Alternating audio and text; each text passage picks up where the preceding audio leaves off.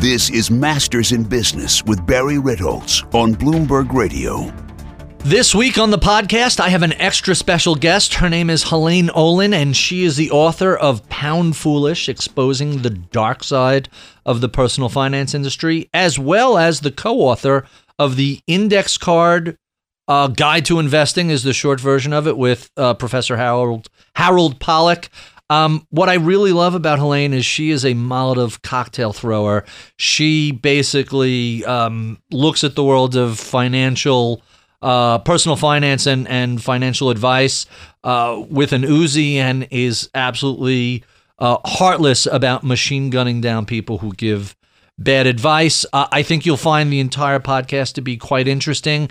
If you read or follow some of the more popular financial gurus, she has taken down or taken on nearly all of them, especially in the book Pound Foolish. But the Slate column is pretty brutal as well. That's what I find so refreshing and fascinating about it. So without any further ado, my interview with Helaine Olen. This is Masters in Business with Barry Ritholtz on Bloomberg Radio. My special guest this week is Helaine Olen. She is an author and columnist and really focuses on some of the issues in the personal finance area. She writes a column for Slate called The Bills. She's a regular columnist for Inc. She has two really fascinating books. One is Pound Foolish, Exposing the Dark Side of the Personal Finance Industry. And some of you may remember Professor Harold Pollack's index card, how to invest with just a dozen bullet points on an index card. And Helaine co-wrote why the index card, why personal finance doesn't have to be so complicated with Harold Pollack. She is a graduate of Smith College and was named by Business Insiders as one of the 50 women who are changing the world. Helaine Olen, welcome to Bloomberg. Thank you for having me on. So there's so much stuff I wanted to go over with you. You and I really tread and we really fish in some of the same waters, so to speak. So let's start out really broad. What's wrong with the personal finance industry today? Well, what's wrong with it? Well, there's a lot of things wrong with it, right? But the overriding issue is that it's being sold to people under false pretenses. There's this idea that somehow if you can just save up enough money and invest correctly, you're going to work your way out of what is a greater economic problem that we have right now, which is wage stagnation, the growth of the 1%, wealth inequality, and so on. That is just simply untrue. It doesn't work for most people. So let's talk a little bit about financial literacy, which some people said if only we teach people how to invest, how to save, everybody's retirement will be fantastic. Financial literacy broke my heart. I started looking at it several years ago as a solve. I now always feel like when I talk about it, I'm bad-mouthing apple pie or Thanksgiving people. Right. Okay, so here's the deal. Because really, deal. what could be bad about people being literate about their own finances? It doesn't work. And it doesn't work for a bunch of different reasons. First of all, people just don't remember stuff. Second, financial literacy doesn't work for another basic reason. People literally don't remember. But more to the point, financial literacy is a movement brought to us by the financial services sector. And it was always set up to work around the fact that they are doing what they want to do. So instead of giving us financial, I hate using the word products, but that's the word they use, right? Yeah, I'm not a fan of that word either, but what else are you going to call it? Instead of saying, a 30-year fixed mortgage, they're going to claim that they can teach you how to read 100 single-space pages with tiny little print, with more gotcha clauses than gotchas exist. Mm-hmm. This is obviously false. And when you look at the history of the movement, the modern movement actually begins in the 1990s with Ford Motor Credit. And Ford Motor Credit had something of a problem. They were getting involved in subprime auto loans, which of course all the automakers were. But Ford had a problem because a publicity problem, a PR problem, because Henry Ford was always against, credit like that. So they came up with this idea that they're going to teach people about financial literacy, and they're going to teach them how to manage these loans. So they hook up with some Washington people and some economists, and sure enough, their first effort is a PSA in late 1995 on auto loans that absolutely nobody remembers except for the fact it is in the Nexus database. And then they get this idea that they're going to hook up and do children's personal finance. And this is what takes off because it's the late 1990s and it's 0 to 3. And now I have to interrupt you. Yeah. What is children's personal finance? How to manage a lemonade stand? Well, it's what like is that? teaching financial literacy in elementary school and high school. And, and if we can just teach children how to manage their money, they'll remember it as adults. Now, of course, this doesn't work. Again, this doesn't work because they test these kids a year in and year out. The kids who've taken these classes know no more than the kids who haven't taken these classes. But the other thing that's going on is the financial world, moves at a fast pace. Mm-hmm. What you're teaching people in 1995 is not necessarily what they're going to need to learn in 2005. Right. But at the same time, of course, they are not acknowledging that, right? So the whole thing is kind of misbegotten, but we all believe it because it just sounds so good. Like you said, what could be wrong with teaching personal finance? So wait, let's... one more thing. And so the final kick to this is it then turns around and sets you up as the person to be blamed when it goes wrong. So when 2008 happened, the banks literally turned around and said, well, if people had just managed their money right, they never would have bought these houses they couldn't afford. That's right. Instead of saying, well, we shouldn't have given loans to people we knew were lying, or that our people, filled out the paperwork for them, or, we gave them these loans with gotcha clauses. So in the last minute we have in this segment, how did you find your way into this tiny niche? This is a really focused area. Oh, this is great. It was totally by accident. I was living out in LA with my husband, and someone in late December of 1996 calls me up from the big paper in town and says, we need someone to sub in at the Money Makeover feature over Christmas, of course. Mm-hmm. Do you know anything about personal finance? And all I know about personal finance is the fact that it pays a heck of a lot better than anything else in journalism except for tech writing, and I don't do tech writing, right? So with this background in mind, I say, sure, I know all sorts of things about personal finance. And just to be clear, I didn't know a mutual fund from Mutual of Omaha. I mean, I want to make this real clear. I didn't know anything. So I get this gig. And I run down to the Bev Center. I lived a couple of blocks from the Beverly Center. And I buy a copy of Personal Finance for Dummies and a couple of other personal finance books. And with this background, I go off to do my story. And at some point, I start asking the subject all about her money life. Makeovers work like fashion makeovers, right? And I write this thing up, hand the thing in, wait for my screaming phone call. And instead of a screaming phone call, I get, that was great. Can you do another one? I'm thinking, hey, well, they just paid me double my usual fee. Sure. And I do another one, and the same thing happens, and another one. And at some point, I realize I'm something of an expert. I'm Barry Ritholtz. You're listening to Masters in Business on Bloomberg Radio. My special guest today is Helaine Olen. She is the author of, amongst other things, Pound Foolish. And I love this description of the book. Pound Foolish looks at the gurus, pundits, self-anointed experts, crackpots, cranks, and outright frauds who populate the backwaters and slipstreams of American finance. Did you leave anybody out in that list? That's a pretty good list. That's a good question. I probably left tons of people out. There's so many of these people, right? So let's go right to the beginning, because in the book, you wrote a couple of things that really surprised me. First, personal finance industry started as a response to the Great Depression. I had no idea about that. That's an amazing piece of information. Give us the historical background of this. Okay, so there was always like little bits of like budget guidance in papers, right? And there was also always investment advice, prior to the Great Depression. What happens afterwards is a woman named Sylvia Porter, who is a 19-year-old college student in Hunter, when her mother loses the family fortune in a stock market scam after the 1929 market crash. And Sylvia Porter decides to make it her life's mission to make sure something like the Great Depression can't happen again. And she decides to go to journalism. These are the days when you can actually make a living in journalism, right? So anyway, she goes into journalism and she starts writing for the New York Post, and she's got this sort of engaging voice.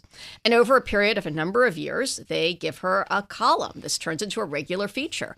And it's initially SF Porter Says. They don't even say she's a woman until the early 1940s.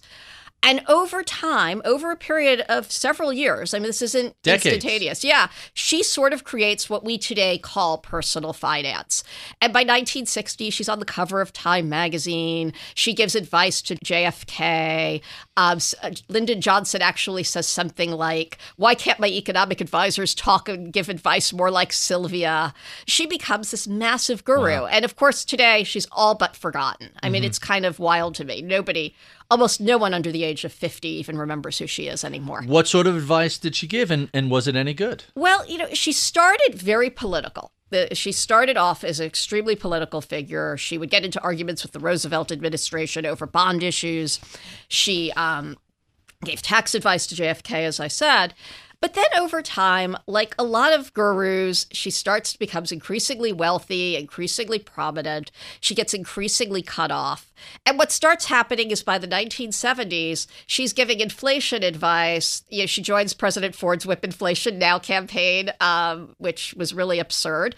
You didn't think buttons helped bring down inflation? I mean, a few years later, inflation was almost gone. So there's a correlation there, to say the least. Well, poor Sylvia, right? She never recovered from this. So she starts giving advice to people like, don't buy veal, which was then very expensive, buy chicken. And of course, most of her people were never buying veal.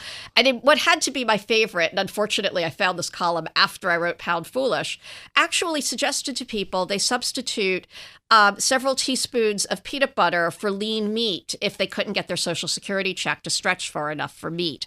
The United States government at the time had a better idea. That's when we got the cost of living adjustment for Social Security, because the elderly were increasing trouble as the inflation began to pick up in the 1960s. Elder poverty was fairly rampant way back then. Right. It was when we were children. Elder poverty was still fairly significant.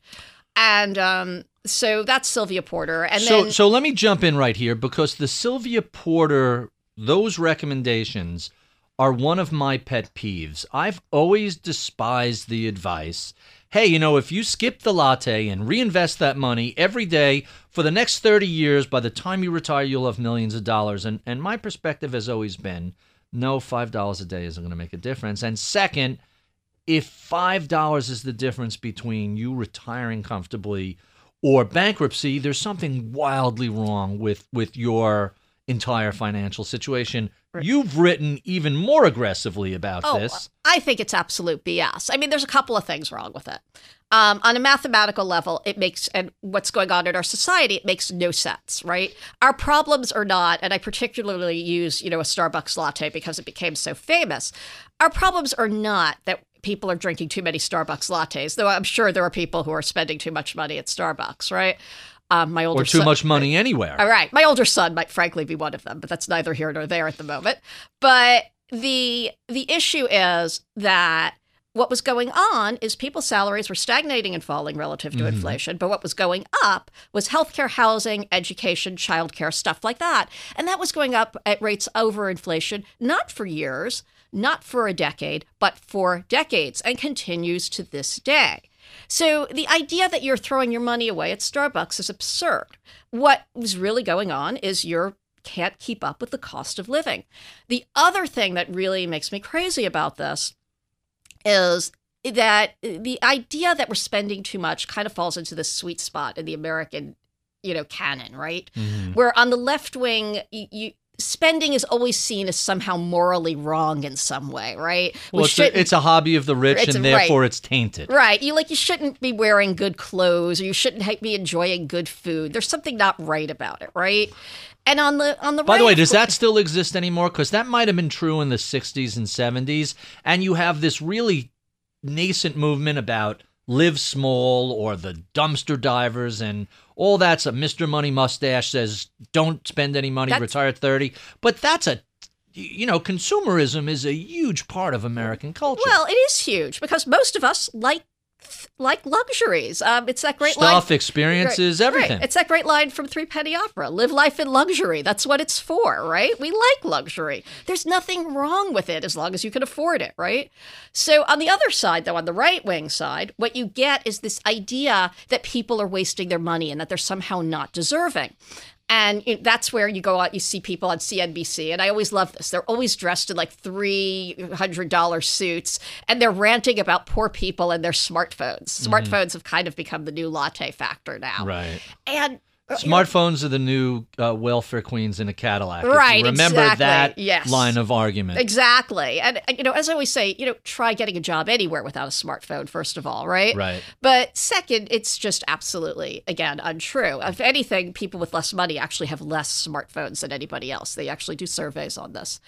But so this whole idea that we're just spending ourselves into oblivion is ridiculous. I'm Barry Ritholtz. You're listening to Masters in Business on Bloomberg Radio. My special guest today is Helaine Olen. She is a personal finance author, most recently co-author with Harold Pollack of The Index Card, the book which explains why personal finance does not have to be complicated. And the genesis of this is really pretty simple.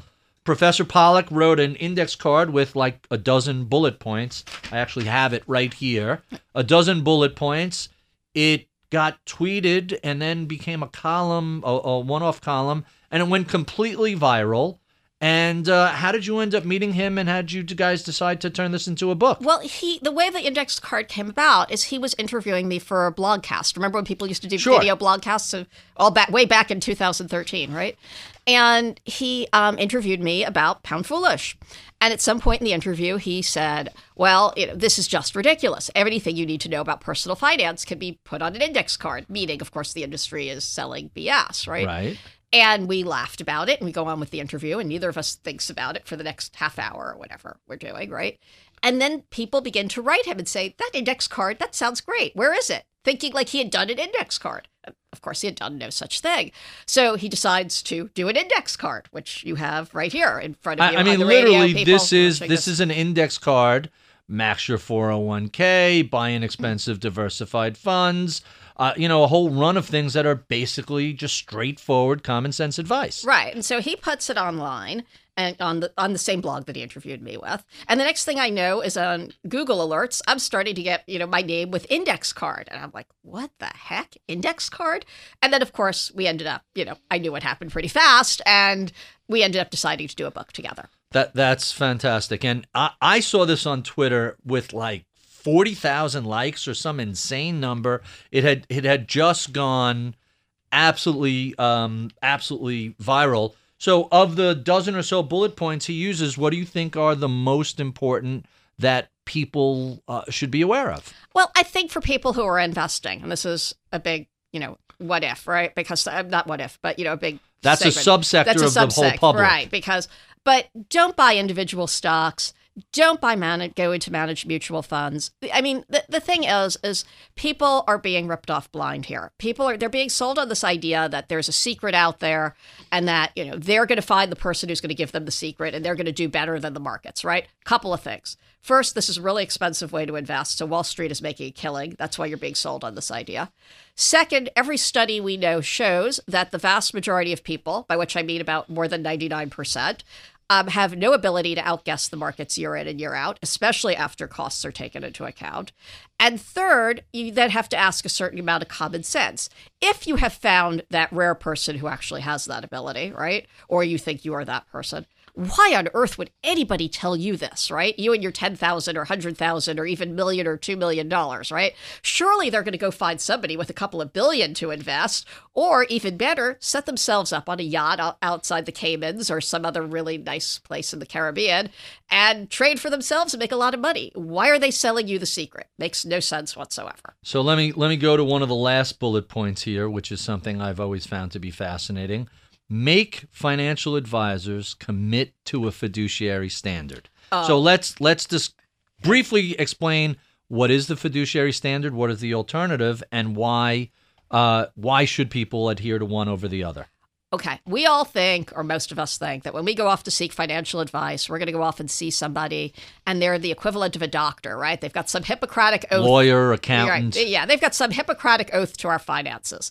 This is absolute BS. They work to something called most of them, not all of them, work to something called the suitability standard, which is sort of this idea that as long as the financial advice they're giving you is sort of okay. Suitable. It can line, suitable. It can line their pockets, as much as yours, frankly. And to get a little technical, the broker-dealer side of the world, the commission-based side of the world, which is governed by an SRO called FINRA, they're the ones who regulate and manage the suitability standard, which I'm fond of saying, don't sell some high-tech IPO to grandma. That's my definition of suitability. I think they would say that that's perfectly okay, and you can even go further than that, right?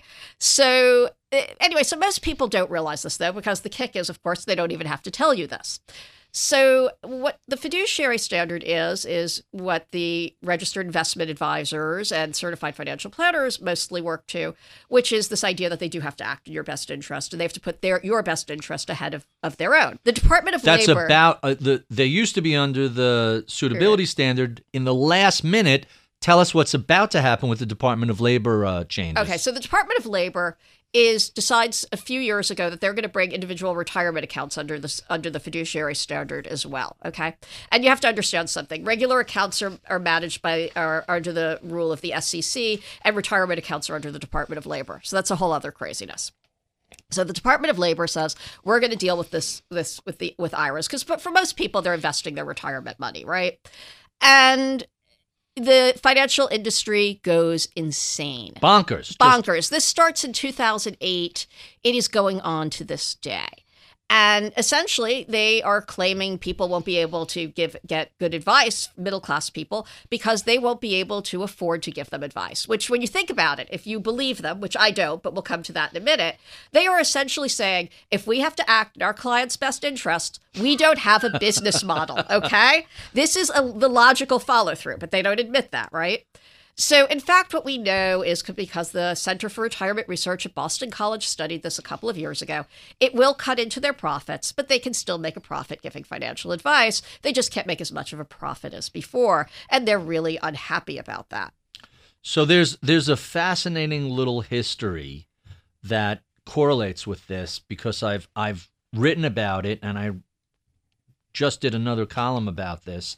What people don't realize about this whole debate and how it came about is so the financial crisis comes along, and while there are many, many causes of it, one of them is something just called misaligned incentives, where you're creating an incentive for people to do stuff that turns out to be both really, really stupid and personally lucrative. Turns out that's not a great thing to have in finance. Really, really dangerous, damaging, stupid stuff, and highly lucrative, bad combination. So as part of the Dodd-Frank regulations, there is a research report that the SEC has to do looking at the various standards of incentives and compensation and conduct of which there's this patchwork, this dual system that doesn't seem to make any sense. Right. The SEC's own staff releases this giant report in 2011, and their recommendation is get rid of suitability,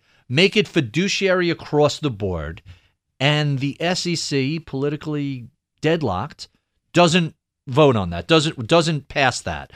So that then sits and lingers for the next 5 years. The Council of Economic Advisors does some research into this, and the White House put out, I think it was last year or earlier this year, they put out a report that says the lack of fiduciary standard in retirement accounts alone, just in 401ks, IRAs, what have you, costs investors $17 billion a year. And someone comes up with the bright idea of saying, well, since we can't get the SEC off the dime to vote on this and approve it, the industry really doesn't want to see doesn't want to see fiduciary across the board. Hey, these retirement accounts are essentially compensation, 401k, 403b. That's why they're governed by Department of Labor and ERISA. It's a form of compensation. So they get to have reign over that where the SEC doesn't. So really, because 401ks are a form of compensation, the White House gets to backdoor the SEC, go to the DOL, and the thinking is that once the fiduciary standard is on 401ks and other retirement accounts, that'll take us up to 35 or 40%. And that's like a tipping point. And eventually, look, when we look at Morgan Stanley and Merrill Lynch, they're a hybrid. They're both a broker and an RIA. they used to have like single-digit percentage of fee-based RIA stuff. It's now over 2/3 of their, at least their retail business. It's all gravitated to that. So in a bizarre way, the financial crisis led to this new fiduciary rule, which, by the way, the UK has. It's a standard rule. The SEC's own staff recommended it. It's amazing that we just haven't adopted it in the U.S. The way it works in the UK is a bit different. They've banned commission sales, which we're not looking to do here. And that seemed, under the same theory, of course, because if you can't do a commission, and they capped it, didn't they cap it at about 50 basis points on retirement accounts? And so the idea is, of course, you can't have a conflict of interest if you are on commission, because one of the things that's going on right now is people are financial advisor types. By the way, in financial advisor, I have to say, it's just an absolute junk term that means absolutely nothing. You're either a broker, an RIA, a CFA, a CFP. There's got to be some real title there. So, the idea is if there's no conflict, if there's no commission, discrepancy, you won't be able to have this conflict of interest. Over here, it looks like the Department of Labor is not going to do the commission issue. They're going to allow commissions, but they are going to insist that it can't affect your thinking. Mm-hmm. I don't know how you do that because So here's the problem with the suitability standard for these sort of accounts. When you have a incentive set up, first rule of economics, incentives matter. Right. So if you're incentivizing someone to every transaction generates a commission, well, essentially you are subconsciously, at the very least, encouraging transactions that'll generate commission, which means you're generating costs, you're generating taxes, you're generating turnover. All three of those things are not good for long-term performance. So someone there's a really fascinating hashtag on Twitter, #fiduciary, and you'll see all the arguments pro and con. And I've been looking for the arguments against the fiduciary standard that carry water, and it's really hard to find them. One of the best arguments I've seen, which is still pretty weak, is, well, it's much cheaper to set this up with a one-time commission. Right. You set up the portfolio as opposed to an ongoing fee.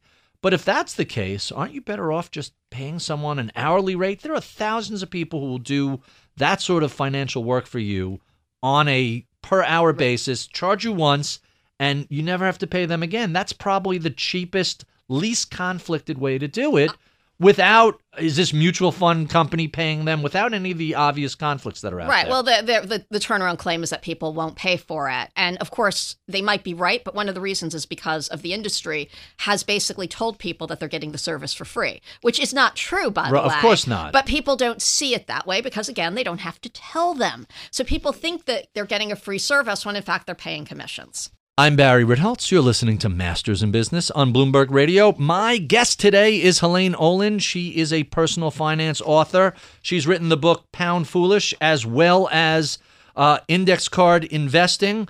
Let's talk a little bit about some of the columns you've done for Slate and elsewhere. You have some really, really fascinating headlines and fascinating columns that I've personally found very amusing.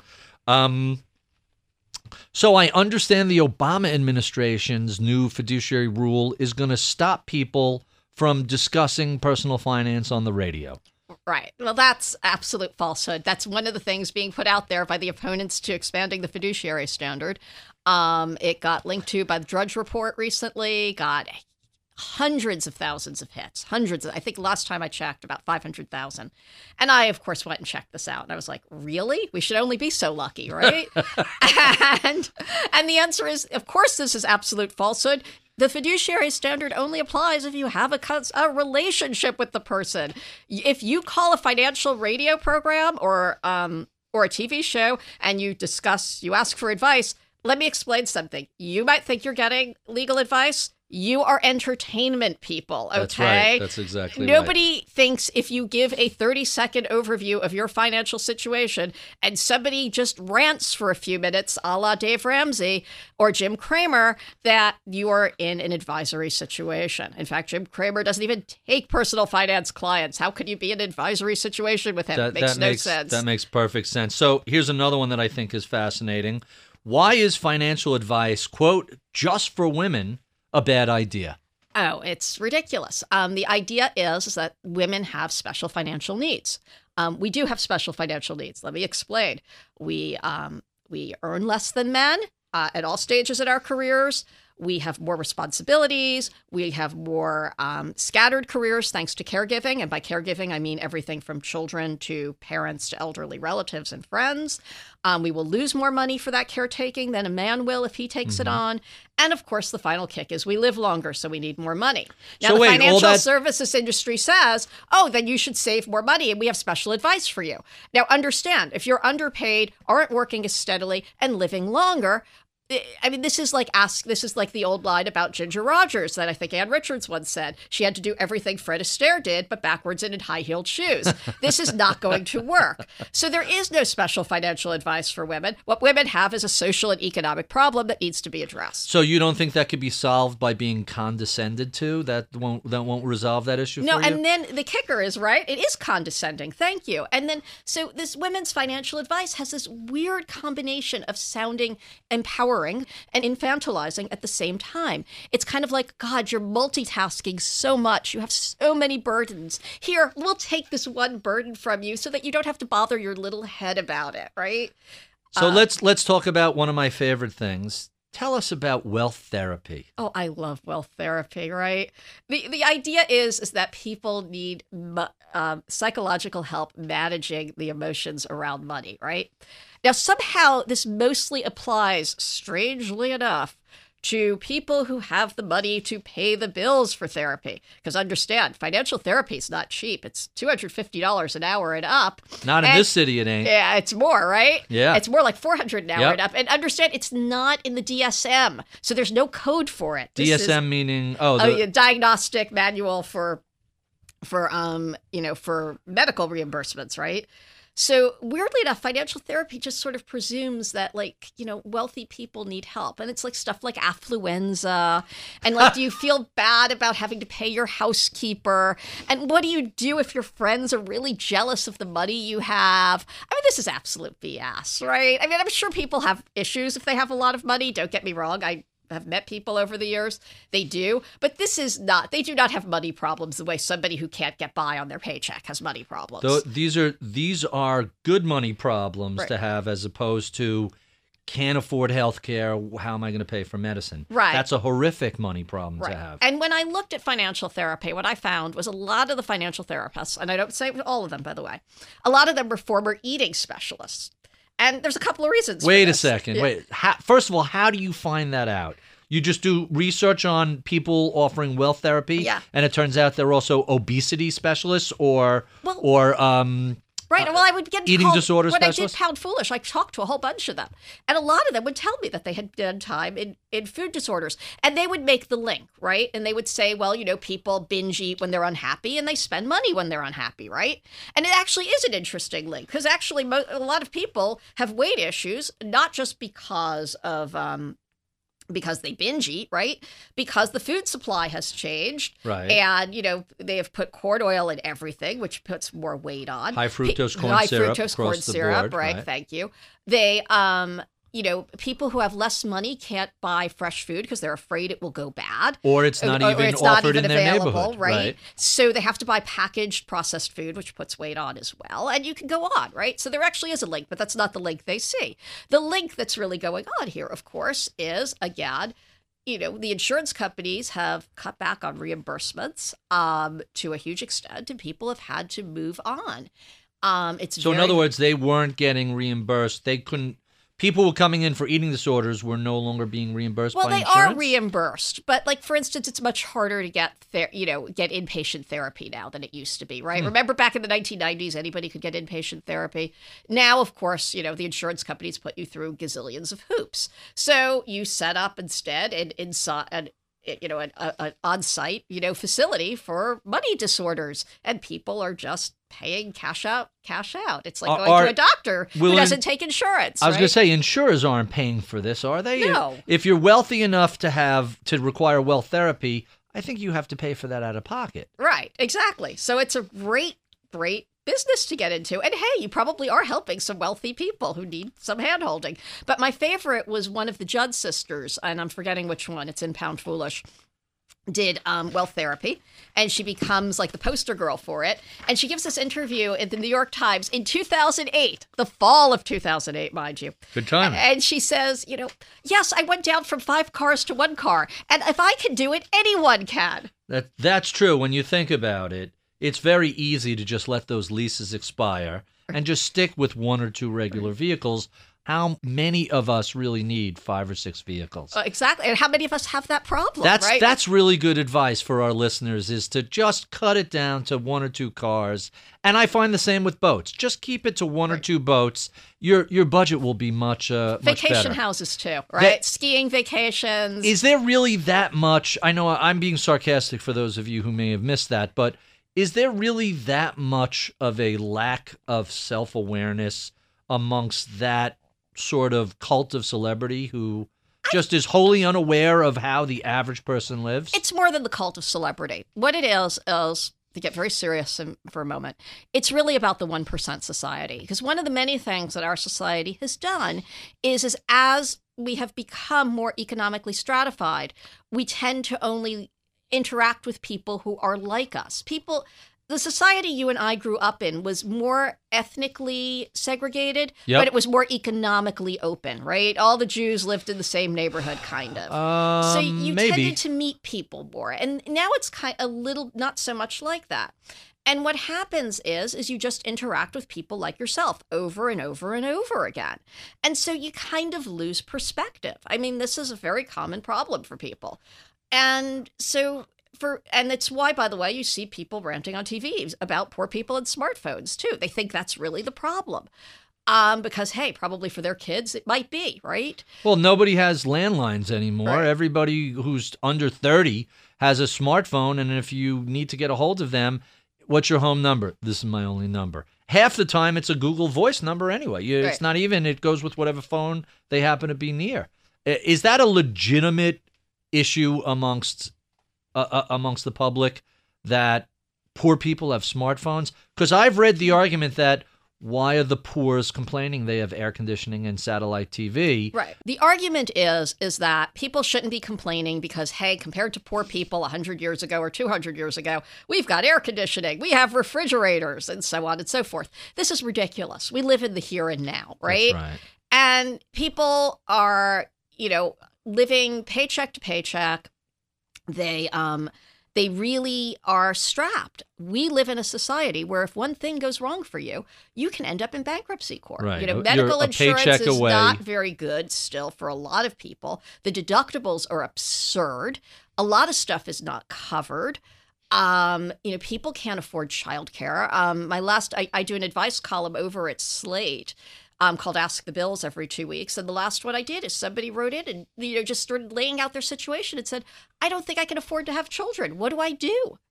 And I don't know what to say to that, except for the fact that obviously if one wants to have children, they should be able to have children and figure it out as they go along. But the fact is we live in a society with no supports whatsoever. If people want to find more of your writings, what's the best way for them to track you down? I write for Slate several times a week. I have the column The Bills. I contribute to Moneybox. You could also buy Pound Foolish or the Index Card. They're on all sorts of sites, including Amazon and Powell's, the independent bookstore, and The Strand. I love The Strand. I have to get that in. And all over the place. Oh, and also I write a column every couple of months for Inc.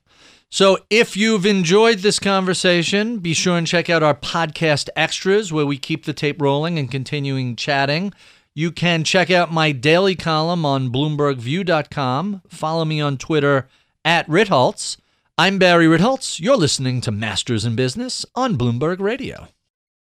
Welcome to the podcast. Helaine, thank you so much for doing this. Oh, thank you for having me. And being so generous with your time. So there's so many questions I didn't get to. Before I get to my standard questions, I have to go through some of the things that we missed.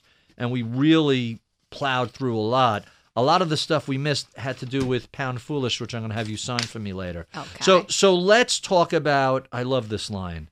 You described a distinctly American tribe, the spiritual savior posing as financial expert. I love that phrase. What does that mean? Well, personal finance originates in the self-help industry, right? People don't really understand this. They always think it's some form of business writing, and it kind of is, right? But it's really an offshoot of the self-help industry. And the self-help industry dates to, the 1930s when, as with Sylvia Porter, people were looking for answers. And at the same time, it kind of met mass culture. So, during the 1930s, you have a lot of stuff going on. I mean, you have communism, you have fascism. People are looking for answers. The self-help industry is one of the isms of the 1930s. So you began to see things like Napoleon Hill, Think and Grow Rich. Oh, sure. This is a bestseller in the 1930s. Is that when that came out? Yeah. People are living in Hoovervilles, and this book is a bestseller, right? When did the Dale Carnegie books come out? Also the 1930s. That A little makes bit before as well, but during Right. the 1930s. And thinking, how to win friends and influence people. Sure. So, but the thing is with all of this stuff is you need the story, right? And the story is the story. And you have to somehow, for the people who become the big financial gurus, they have the story of how they were lost and they were found. It's like St. Augustine, except for personal finance. Right. So like Susie Orman, for instance. So wait, before you go into that, Yeah. you have a beef with a number of gurus. In Pound Foolish, you basically just cut her off at the knees, Susie Orman. What's your beef with Susie Orman? Well, Susie Orman is all over the place. She has given rampantly inconsistent advice. She can be very judgmental, which was not how she started, by the way. Susie Orman comes out of the 1970s and 1980s Bay Area self-actualization scene. Mm-hmm. Est and that sort of stuff? I don't think she ever did est, but somebody would have to ask her that. She follows or followed, I'm not sure what the correct answer to this is now, a big yoga guru out there. And there's a lot of this sort of emotional money stuff, right? Mm-hmm. She sort of combines the personal finance of Sylvia Porter with the self-actualization of the 1960s and Makes 1970s, and which is why she's Susie Orman and everybody else isn't. Nobody else ever thought to do this. And so it becomes this emotional money sort of how do you feel about it combined with tough love. And as you can imagine, since that doesn't sound very sexy. Yeah, it becomes very inconsistent over time, basically. But it reinvented personal finance for the 1990s. She started out doing an infomercial on financial television, and eventually the infomercial got so popular they offered her a show. Right. She did a number of books. To her credit, she hustled like crazy. Mm-hmm. I mean, it's not like she was, found overnight. And she became a big star in part because women really liked this sort of, more emotional approach, less about, here's the 5 stocks you need, right? It was more about how you feel about your money, which was perfect in the 1990s. So you're not a big fan of hers. You think that her advice, if I'm paraphrasing from the book, some of the advice she gives is conflicted, some of it's inconsistent. What's really your biggest beef with her before we go to the next two people? I would say that's it. And there's a judgmental thing that has crept in over the years. So let's talk about Dave Ramsey, because you haven't had kind things to say about Dave. Well, Dave is, a guy. He's another one. He's got the story, right? The Dave Ramsey's story is that he was a real estate wheeler and dealer in his early 20s. He gets in over his head and he has to declare bankruptcy. And then he decides to reinvent his personal financial life and he never takes credit again, which is apparently quite true. Never uses credit at all. Right. He buys his house outright, everything. And by the way, I have to say, there's nothing in the world wrong with a 30-year fixed mortgage, assuming you can afford it and the house. Yes, it's called leveraged money. It's a really great thing, and I would urge anybody who can come up with a 20% down payment to do it, right? So as long as they think they're going to stay put. But that's a digression, right? So anyway, though, he gets on the air, and he starts with a radio show as well, with the story, right? I'm a former bankrupt. I've been saved. Well, among other things is he says nobody should be declaring bankruptcy, or almost no one should be declaring bankruptcy. But he declared bankruptcy. Right. I mean, which is just utterly absurd. By the way, he is rabidly against the fiduciary Well, standard. he has developed a whole empire, right? He has an advisory network that works to the to the suitability standard. He does load funds of more than 5% the last time I checked. I would have to double check. Does he do insurance? He only does term insurance. He has some good things. That's legit. I don't want to say he's totally awful, but more to the point, and I think the thing that concerns me the most is people think of him as a simple personal finance guru. He's not. This is very political stuff. He's conglomerate and political. Well, more than conglomerate. This is real political stuff. He gets on the air 5 days a week, 500 plus stations. I believe he's up at 550 right now. He says Social Security is a debacle. He cannot stand the Affordable Care Act. He bashes Obama.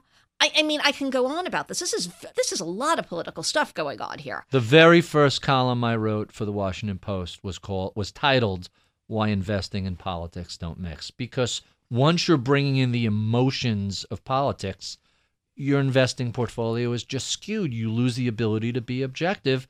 And we saw it with people when Bush was in. Oh, he's going to destroy the budget. Market doubled from 03 to 07. We saw it with Obama in 09. Famous Wall Street Journal op-ed. Obama's going to destroy the Dow, and then the S&P triples over the next 7 years. It's a terrible way to think about money. Well, I would say there's another thing going on, too, and I would agree with you, but there's another thing going on, too, right? Which is, again, it's a lot of personal finance is kind of very subtly political. And it's political because it accepts the system as it is. It doesn't say, a la the early 1970s, we really need to do a cost of living adjustment for Social Security.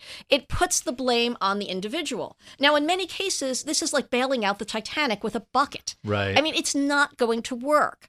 But it accepts the world as it is, and it then blames you, the individual who might be suffering from unemployment, who might be suffering from ill health, who might be forced to retire early and be suffering from age discrimination and not be able to get a job, who might be living in an area where housing still has not recovered in 2016. It says the fault is yours, that you made the mistake, and that there's nothing government can do, there is nothing to be done, and you're at fault and you should suffer. And that's my main beef with this. So let's talk about one more guru, Robert Kiyosaki. You've thrown him under the bus as well. I think a lot of people have thrown him under the bus, including Susie Orman, to her credit. Oh, really? There's some interesting. Well, you've written about some of the crazy bankruptcy litigation that happened. He's been wildly successful as a person who writes books and gives seminars. Right. Well, he came up with this idea, this book called Rich Dad, Poor Dad, where he claimed he was mentored by a rich dad, who, by the way, nobody's been able to prove existed. And Rich Dad told him he should take leveraged money. So it's the opposite of Dave Ramsey, right? Right. And buy multiple homes and multiple investments and, be really wealthy. This is a sort of wealth guru thing. It's kind of the opposite. People like Dave Ramsey and David Bach, who came up with the latte factor, are telling you to sacrifice. The latte factor. Was that a book? Yeah. It was in I don't think he ever wrote a book named that. It was in, I'll come back to it in a minute. So anyway, but they're telling you to sacrifice. And, if you save your $5 a day, you'll retire with millions of dollars. Kiyosaki is coming at it from the opposite perspective. He's basically saying, do what I'm telling you, buy multiple properties or investments with borrowed money, and you can buy the coffee, the ground underneath the coffee shop and have as many lattes as you desire, which in and of itself is, not unreasonable, like in terms of, well, yeah, people deserve their latte, right? But at the same time, of course, this is wildly irresponsible. I mean, my favorite Kiyosaki of all time was, and Chuck Jaffe caught this out at Market Watch. Market Watch. Yep. I like Chuck's work. I love his really work, good. so I have to give credit for this. He caught him out once telling people they could trade on margin at a brokerage where they didn't have money. That's absurd. Of course you can't do that.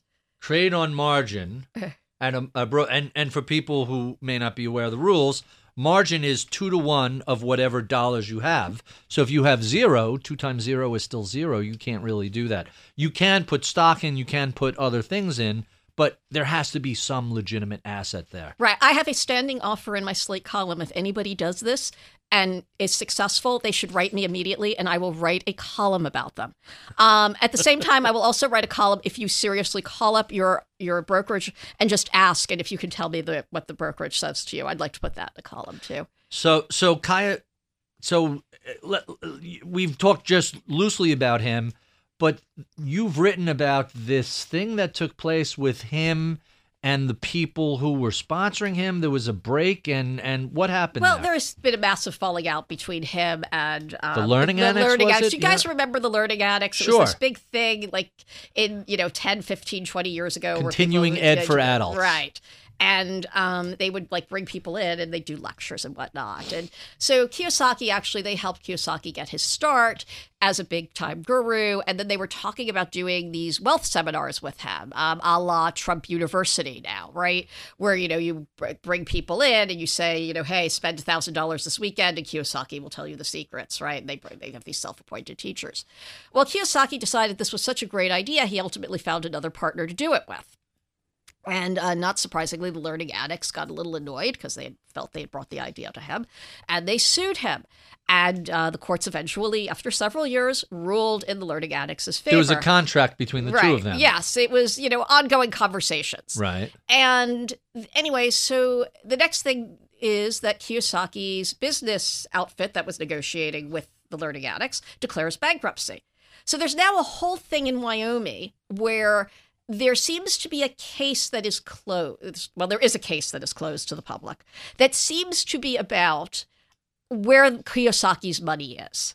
We don't really know for sure that that's what it's about. And it's like 20-something million. By the way, I don't know if there was a contract. I don't know how much it is. I'm doing this off the top of my head. Memory implies it was about $24 million. I think it might have been $40 million, but it's also really? Memory. But it's a big chunk of money. It's a huge chunk of money, and everybody. And there's some underlying. I don't remember if it was a contract or relationship, but some basis that the Learning Annex actually wins the court case. Right. And which leads to the corporate bankruptcy. I don't believe there was a contract, but I believe there was conversations and emails and such. So that's interesting. But I would have to double check that actually. And yeah, so this is what's going on now, and there's movements in this Wyoming case. The Learning is it the Learning Annex?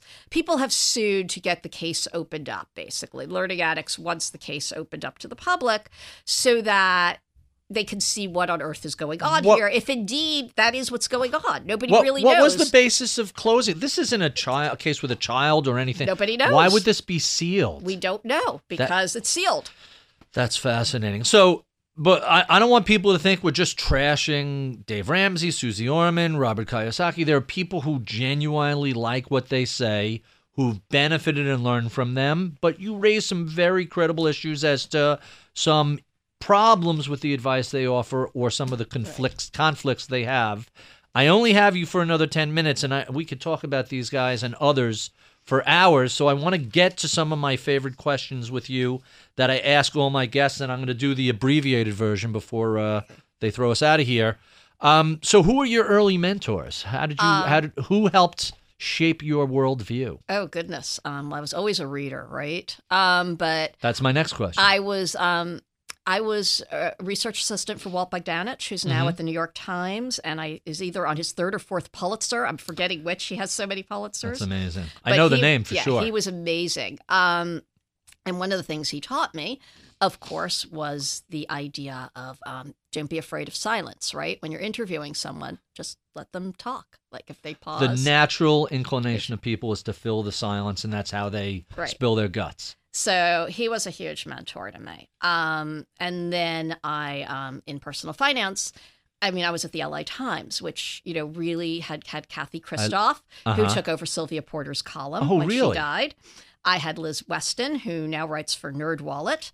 I had amazing people. To this day, the LA Times has amazing people. Mike David Hiltzik. Lazarus is there, and Mike Hiltzik. His work is fantastic. They're both fantastic. Lazarus, by the way, I just have to say this, wrote the great piece on Trump University in 2007. Really? Yes, you have to. 8 years ago, 9 years ago. That's amazing. And it is still an amazing place for this sort of writing. So let's go fast forward to books. What are some of your favorite books, be it fiction or nonfiction, finance related or not? Oh God, I was just thinking about this the other night.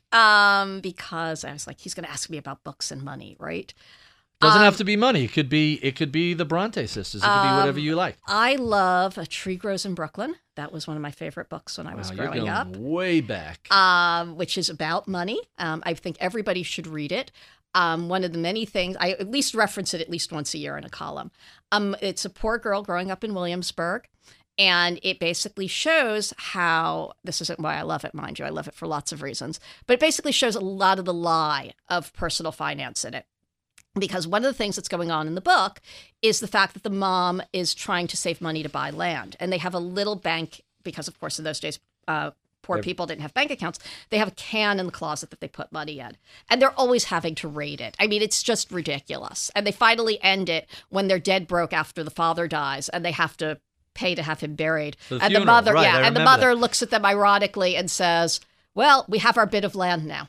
I never thought of that as a personal finance parable, but now that you say that, it reveals itself in a small way that in that direction. What other book would you like to mention? What other books? I love books about New York or L.A. I lived in L.A. for a long time. So aside from Chinatown, give me a book about New York that you like. New York, Let the Great World Spin, which is about the Trade Center being built in the 70s. Claire Massoud's, did I pronounce her name right? The Emperor's Children, which is about New York, also on the verge of what happened at 9/11, but is really about how the money class took over from the literary class in New York. It's a really brilliant book about that. That's interesting. People don't realize that about how. What's the name of that again? The Emperor's Children. The Emperor's Children. Give me one more. Give me one more. I've got to think about this. I love history. What's the best biography you've read recently? I wouldn't say biography. What I would say, one of the great historical works of all time is John Demos's The Unredeemed Captive, about a girl who was kidnapped by the Indians in the early 1700s in New England and refuses to come home. The Unredeemed Captive. And it's a great, great book about American life. So let me ask you a question about personal finance journalism. What do you see as changing in that space since you began covering that these 20 years ago? I don't think much has changed. I think there's some great, great stuff that's done at the LA Times, at the New York Times, the Wall Street Journal. But I think most of it has remained not particularly very good. I think there's a lot of judgment.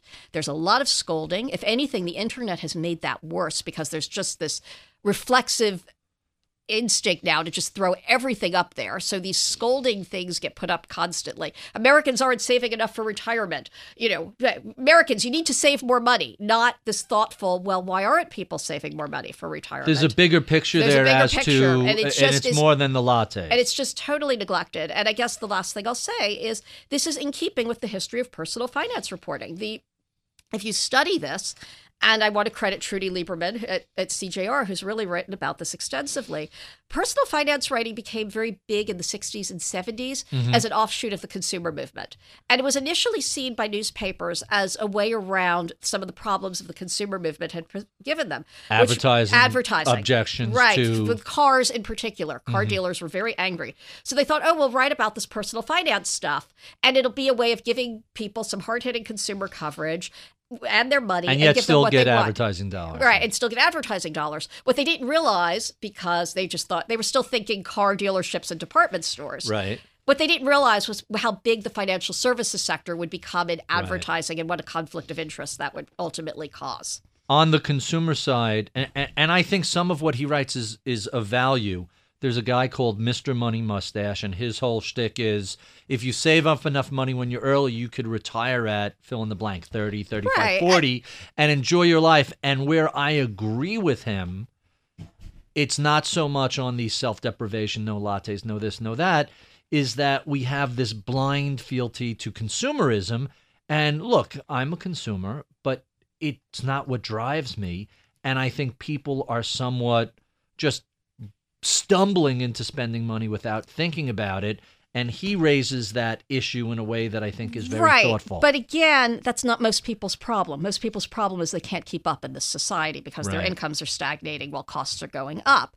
What I would say is... And so we're not talking about iPhones and iPads. We're talking about healthcare and college. Right. And what I would say is I think Mr. Money Mustache makes a very valuable argument about how you can be tied to jobs that you hate. And that you need to think about this, because I think that is a huge problem in our society, right? That people really feel trapped. But I think his answer just simply blaming the consumerism is completely and utterly wrong. What you really need to say is, why don't we have single-payer health care? Why don't we, help people have some sort of base income if that's what you believe in?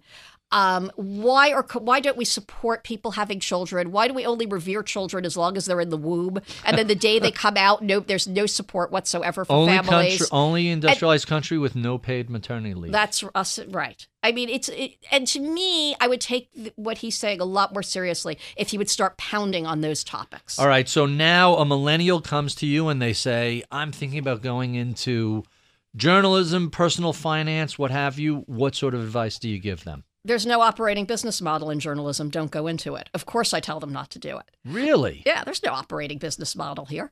No, the business model is simple. Have an expensive terminal adjacent to your journalism, and there's plenty of money for everybody. The amount of jobs in journalism has fallen by a huge percentage since I got into it in the late 80s, early 1990s. It has fallen even more significantly, since 2000. Nobody has worked out a sustainable model that I am aware of, except for online. Right. And I basically, aside from basically as Business Insider, they just got sold. They're not making money. Did you see their losses? Yeah, but they got sold. Yeah. Well, my point, right? As far as I can tell, the main model that's going on here is one of two things, is what I call either rich guy with hobby, and that means somebody who wants to support journalism for whatever reason. The Guardian has a huge endowment. Right. And then the same thing with ProPublica. Right. That's rich guy with hobby, right? And then the other, of course, Washington Post, now owned by Bezos. Right. Is, selling some service with it, like Bloomberg. Or third, there's one other, and that is venture money, like BuzzFeed or Vox. And we really have no idea what's going on at those places right now. We think they're making money, but we don't know. So really, you have the Wall Street Journal and the New York Times. I believe both of those are fairly profitable They're standalones. massive. Both of them are under severe constraints. They took on too much debt. See, it's their own fault. They should have been more frugal. They're dealing with the fact that the print is still bringing in most of the profits, but in fact, the move is towards digital, and nobody seems to know how to deal with this. No one has come up with an answer to this yet. So your advice is don't. My advice is don't. And then the last... Unless you have an independent source of income. If you have an independent source of income, my advice is it's a great job. I love it. Do it. And then the last question I have for you, what is it that you know about the personal finance journalism industry today that you wish you knew when you started out 20 years ago? Oh, just how in the pocket of the financial services sector so much of it is. It didn't even occur to me when I first got into it at all. How long did it take before that actually you came to that realization? It was a gradual realization over a number of years. I don't think I had a moment where I woke up and said, oh my God, this is awful. But what I do remember is even when I was doing Money Makeover, I remember the thought would creep into my head, like, the stock market, this is really for rich people. It wasn't just that like $10,000 really can't turn into $1 million. It was more this idea that I understood instinctively that this was going to be careening all over the place. And that, this idea that, well, what if it doesn't go up? At the time, they were claiming 10% average annual return, as you might remember. With dividends reinvested. Right. And I was like, well, what if it doesn't go up like that? And one of the issues that has actually crept in is one of the reasons the number is going down now is because dividends have been cut in half since the early 1980s. You've seen much more buybacks increases than you've seen dividends, when dividends are something that are far more valuable to an investor, especially a long-term investor, than a stock buyback. Well, that's part of the issue, right? And dividends are a huge value to long-term investors or people who need money from this. Helaine, this has been fantastic. Thank you for being so generous with your time. I want to thank Michael Batnick, my head of research, for helping me do the deep dive here. Taylor Riggs is our producer/booker, along with Charlie Vollmer, my recording engineer, Mark. If you've enjoyed this conversation, be sure and look up an inch or down an inch on iTunes, and you could see the other 86 or so such conversations we've had over the past 2 years. I'm Barry Ritholtz. You're listening to Masters in Business on Bloomberg Radio.